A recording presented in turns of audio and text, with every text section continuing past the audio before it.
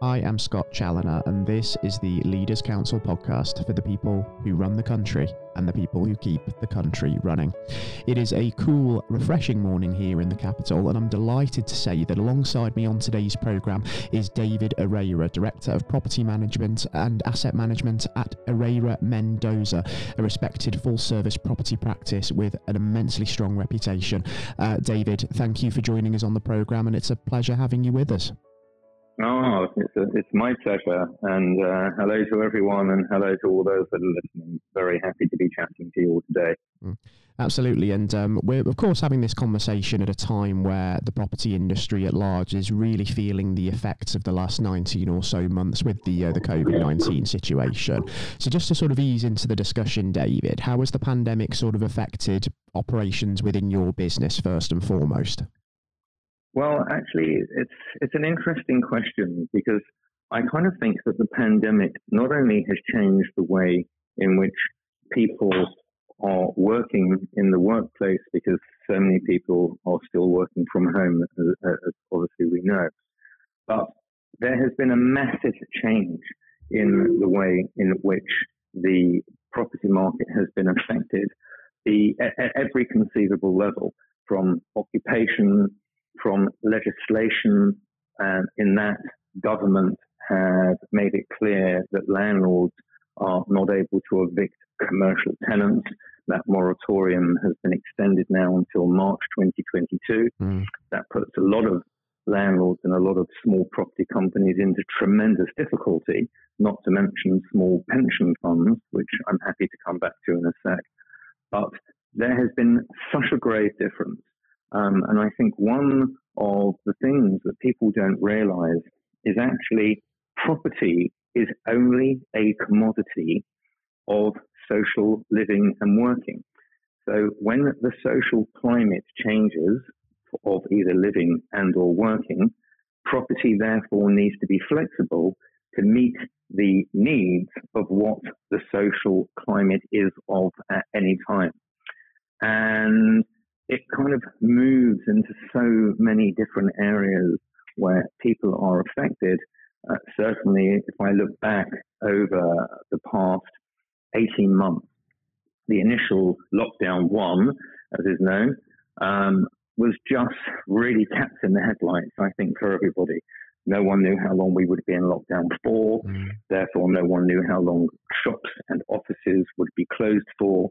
But it put a lot of pressure on, I guess, delivery of services for people. It put pressure on buildings because we were running empty buildings. We had to make sure the buildings were safe for health and safety reasons. Lift engineers, electricians, health and safety consultants still needed to visit buildings to make sure that they were safe. And then the other thing that we have now, which I don't think we would have had 50, 60 years ago, is we have mixed-use buildings. So certainly in central London, there are many buildings that have offices, and above those offices are residential. So you have people that are living and working in the same buildings because buildings have been converted over periods of time. The whole town planning piece is obviously now under the spotlight from, I guess, everyone having experienced this huge change in lockdown. So it's so many changes have occurred, and I think that now, I guess, we, together with our fellow professionals in the commercial property market, are watching the horizons very carefully to see what is going to happen as hopefully we all emerge in a better, healthier, and happier space than the space that we went into in lockdown when it all started. So tremendous change, I think, is really going to be the answer. And there needs to be tremendous change to work within the environment on the way in which people are living and working. Absolutely right. And with the proliferation of sort of hybrid working patterns, working from home as well, we're seeing several businesses jettisoning their commercial premises and essentially going fully sort of remote as well. And that's going to have a knock-on effect on the commercial real estate market, isn't it? Very much so. So I think where we see now certainly pockets around the City of London, where you have very large buildings which are multi-tenanted. It's very difficult to make those buildings, I guess, COVID safe, where you've got 40, 50-story buildings where you can only access the space going in a lift. Is it safe to go in a lift? Was it safe to go in a lift? As in, was it COVID safe, not security safe? That puts pressure on the large buildings. Then you have different varieties of workspace where people now are potentially wanting to be in flexible space where they can go in and, as we say, plug and play. It's going to have a very, very large effect on the central London office market. There are some colleagues of ours that are saying the market will return back to normal. My question is, what is normal? What does normal look like? And to be honest, I think normal looks like what it looks like the day that you start. Normal isn't necessarily going back to the old routine that people had. And I think it's interesting that Marks and Spencer's, I believe, had and this isn't a plug for Marks and Spencer's, but I believe they had a 1 or 2 day sale last week on men's suits, because they're not selling men's suits currently because people are not wearing suits to go to the office. Because either they're dressing down in the office because they're flexible working, as you say, a lot of people are still working from home. What is that then going to do to, I guess, what has become a working uniform for office workers, when many office workers are now going to the office on 1 or 2 days a week in their leisure wear, which is the same clothing that they would have been wearing from home. So that's going to be interesting, because that will put a very different, I guess, social, it's back to the whole social living and working thing. If shops are not selling suits, men's suits, and clearly not selling what would be formal ladies wear or work wear, because everyone's happy to be wearing casual urban wear for work, what's that going to do to other retailers who have already clearly suffered very badly during the lockdown period? And I don't think there's any easy answer. It's going to be, let's see where it goes.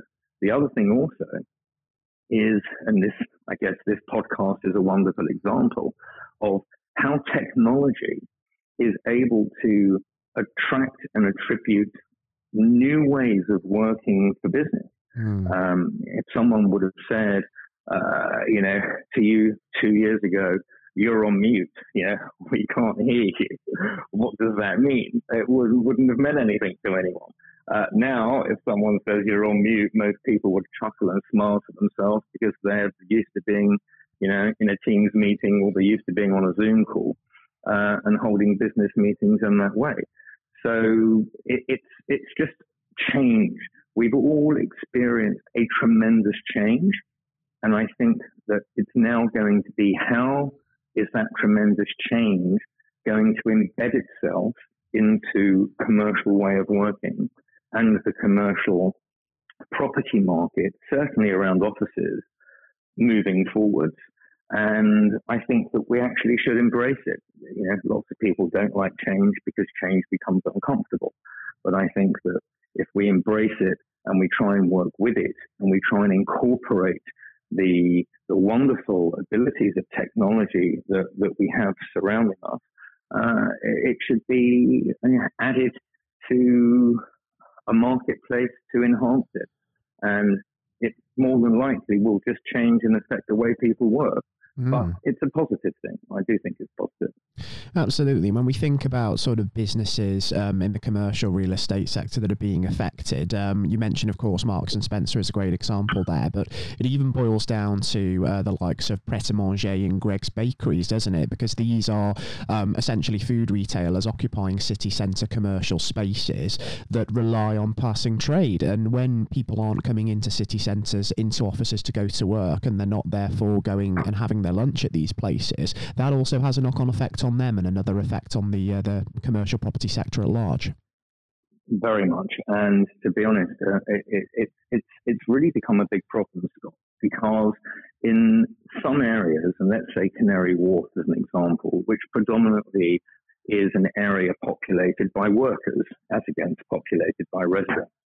And there are many large multiples, and you've mentioned Pret's and Greg's and Cafe Nero's and many of those alike, who are relying on their passing trade of the literally tens of thousands of people in any normal day pre-COVID walking past their doors to come in and grab their coffee and grab a croissant and grab breakfast, and then obviously then return back again at lunchtime, and often return back again in the evening and grabbing food for the way home.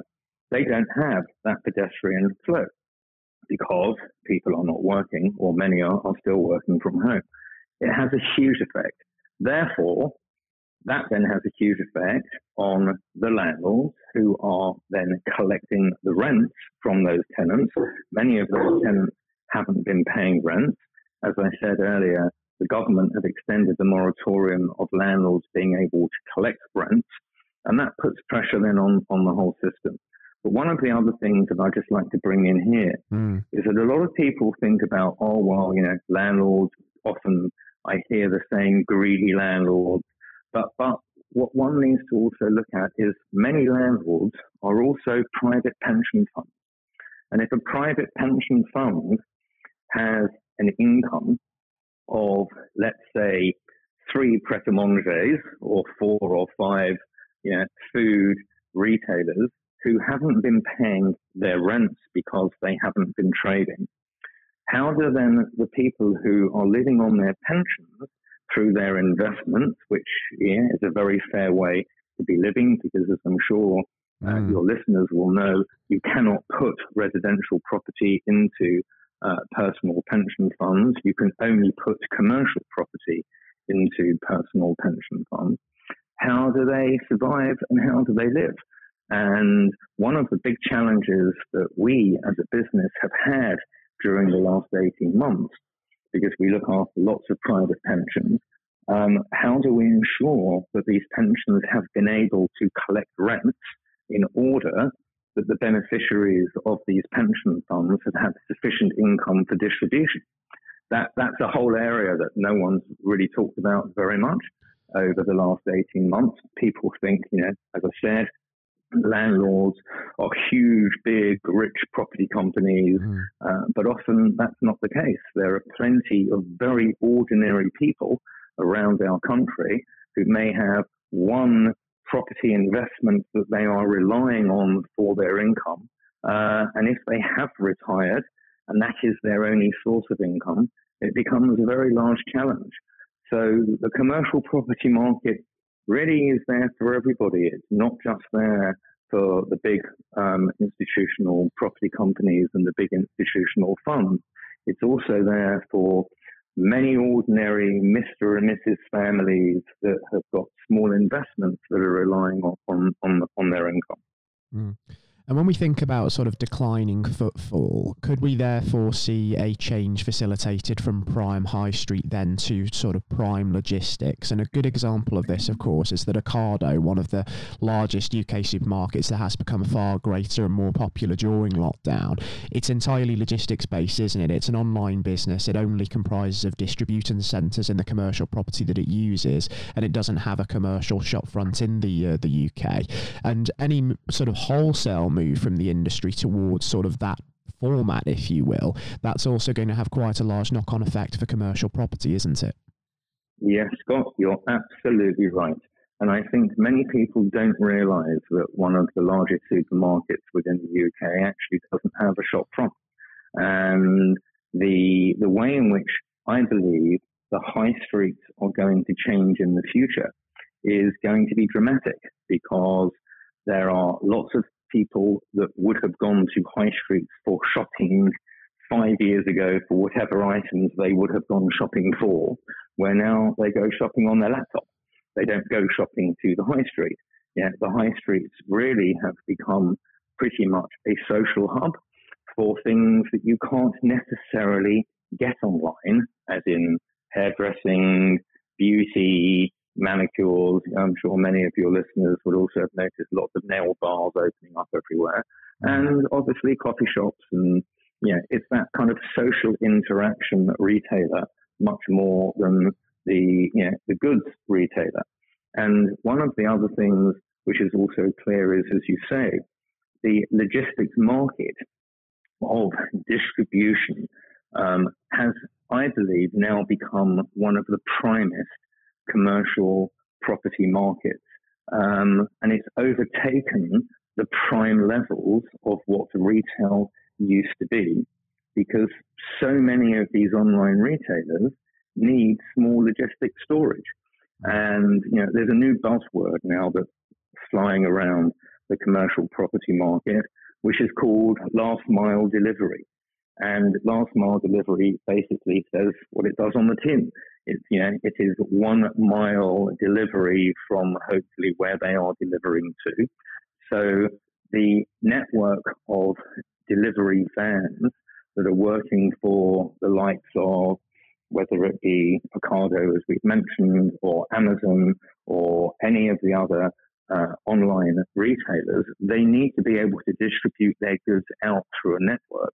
And some of the larger ones have got huge distribution sites all around the country, but there are many smaller online suppliers that have lots of little warehouses around the country, and or they are using logistics facilities within businesses that are kind of like a commercial self-storage. So as an example, there could be one very large warehouse in a residential area. That large warehouse is broken up into lots of smaller spaces inside that the public wouldn't see. And in that would be what we're referring to as last mile delivery. And these online companies would rent much smaller space within a facility in order for them to distribute their goods. So the whole market of distribution has become so popular that industrial rents, certainly in London and the southeast, often have nearly doubled in many locations in the last 3 or 4 years.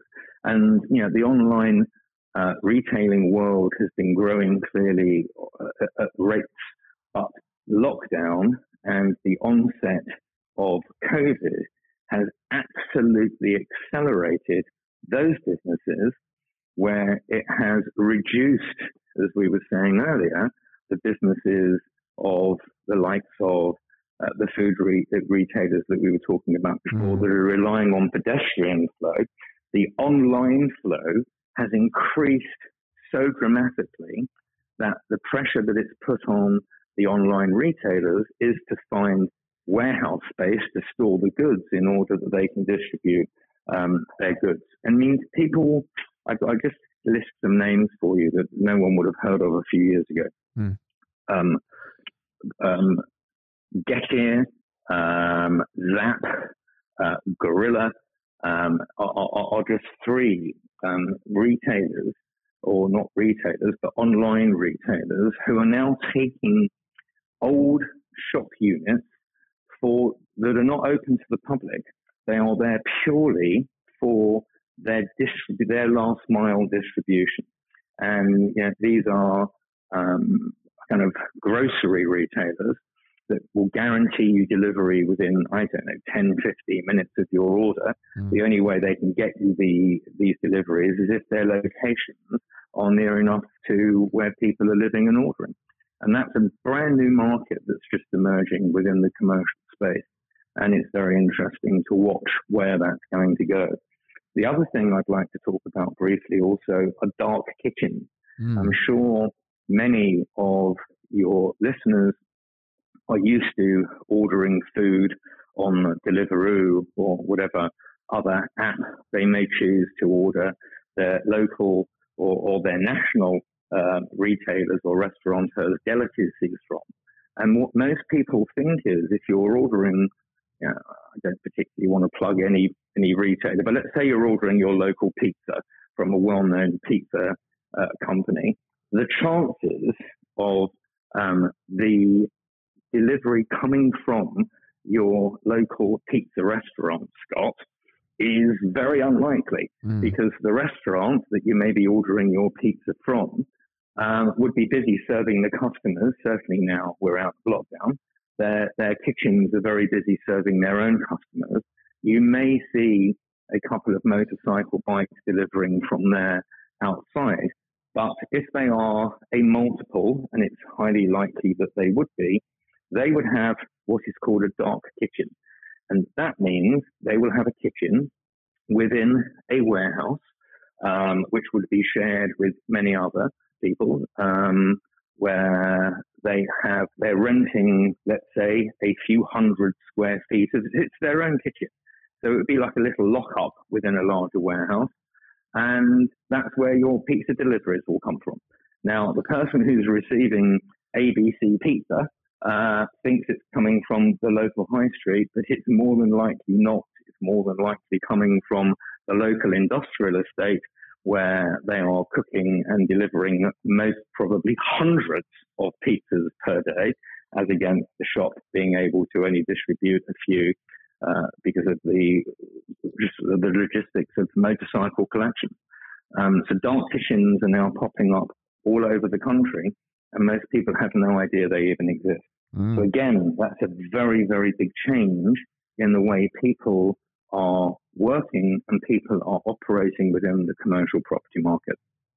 And when we're talking about sort of the demand for these sorts of units increasing with, of course, lockdown now having ended and there being sort of that more sort of balanced distribution now between people going into high street venues and people ordering online, the demand for this sort of space on the commercial property market is only going to go up, isn't it? So we can expect this trend in the future, certainly, to continue, really. I think you're absolutely right. It's which is why I think I was referring earlier to the fact that property is just a commodity of social change. And, the social change that we have experienced since lockdown has really been so dramatic. I genuinely don't think that there has been a change so dramatic in the way people are living and working and experiencing life, really, I guess, since the emergence of the Second World War, which clearly also changed the whole way in which people were living and working and operating with a wonderful sense of freedom, I guess, from having been at war for so many years. It was a big dramatic change in the property market. I mean, department stores, as an example, were such a wonderful, big, excitement for people to go and visit a department store, 40, 50 years ago. Now, department stores, well, many of them, are struggling because people are buying online and there's no need to go to a department store to walk through, a multi-floored arena of lots of independent retailers with concessions, when you actually can just click a button and go shopping from the comfort of your armchair. So the way in which the change has been so dramatic is, I think, positive, but I just think that it's really been turbo boosted by COVID. I think this change would have most probably have happened over a period of maybe 5 or 7 years. And actually what's really happened is we had this change over 18 months. So it's about us just getting used to what could be the new way we shop, the new way we live, the new way we work. And the commercial property market needs to adapt in order that it finds a comfort zone that people can work comfortably from flexible space. And that will change a lot of the way in which leases are structured. We're giving leases out now between 3 and 5 year terms. Many years ago, you would be taking a 20-year lease as a tenant on a property. It's unlikely anyone would want to tie themselves in for 20 years, because within any 20-year period, the amount of change is so dramatic, it puts pressure on tenants to be tied into something for such a long period of time. And I think that COVID has just identified the need and the want of flexibility. And flexibility, last mile delivery, and ease, I think, are the three buzzwords that have identified the biggest change in the way in which people are living and working. I guess I'd like to say post-COVID, because hopefully we're on our way to better and brighter and healthier days. Fingers crossed, certainly, and I think you're absolutely right. It is a time of all change for the commercial property industry, especially, and also residential as well. So it is going to be incredibly important, and also fascinating just to see how those changes start to unfold over the next few months and indeed years. And as those changes do start to take shape as well, David, just lastly before we finish up on the programme today, what are some of the priorities for your business going to be as those changes start to sort of unfold around you? I think the changes for our business moving forward, certainly from an advisory capacity, is to understand the legislation, to understand the changes in planning, because we're hoping that we now have a much easier, and again I'll use the word, more flexible planning structure that allows the local authorities to move swiftly, because many local authorities have been known to be very, very sluggish in the way in which they're working their planning permissions, to convert what would be old, redundant use property into something that would be flexible and to be used for tomorrow. And I think for all of us that are in commercial property, we need to be keeping our eye on what we think tomorrow is going to look like, in order that we are able to create the commodity of property to be flexible and amenable to suit the needs of those in working space, for offices, for those retailers who are struggling because their retail businesses are often becoming archaic because they can't compete with the online competition. And then it's also bolstering the logistics of where people need to be storing space in order that they can get them delivered to people's doors. And as we were saying earlier, it's got so many people now are used to having things delivered to their door, where 5 years ago, many people wouldn't have even have known necessarily, certainly the elder generation, how to order online. And now I know many pensioners who are having their food delivered online because it saves them going to the supermarket. And if they're not able to do it themselves, they invariably have a friend or a carer or a family member who can order for them. So the rise of online shopping is, I believe, only going to continue. It's not going to diminish. And everyone has to be flexible in the way in which what was the norm, as also we were saying earlier, needs to change. And as I said, normal is what you get the day you get it, not what you had yesterday or the day before. Absolutely right. And I think given that adaptability has been the buzzword of the entire pandemic from a business point of view, really, hopefully we can start to see that continue in abundance as we have to adapt to these changing times. David, I have to say it's been an immense pleasure and incredibly enlightening welcoming you onto the programme with us today. So thank you so much for joining us. And thank you for having me. And also, as we start to understand more about how the property industry is changing, I would actually relish the opportunity to welcome you back onto the show maybe in a few months from now, just to maybe review just how some of those changes are beginning to really take shape. Yeah, be my pleasure. Be delighted. It was a pleasure welcoming David Ereira of Ereira Mendoza onto today's programme. And for any listeners tuning in, if you have been inspired by David's story and feel that you might have your own tale of success and of innovation to share, then you can also apply to be on the show via leaderscouncil.co.uk/apply. And who knows, it could be you coming onto the programme with us next. Until next time, as I do after every successful programme, I'm off to my usual spot in the Westminster Arms to raise a glass to outstanding leadership. And to all regular listeners, we'll be with you again very soon, I'm sure. Take care in the meantime, and goodbye.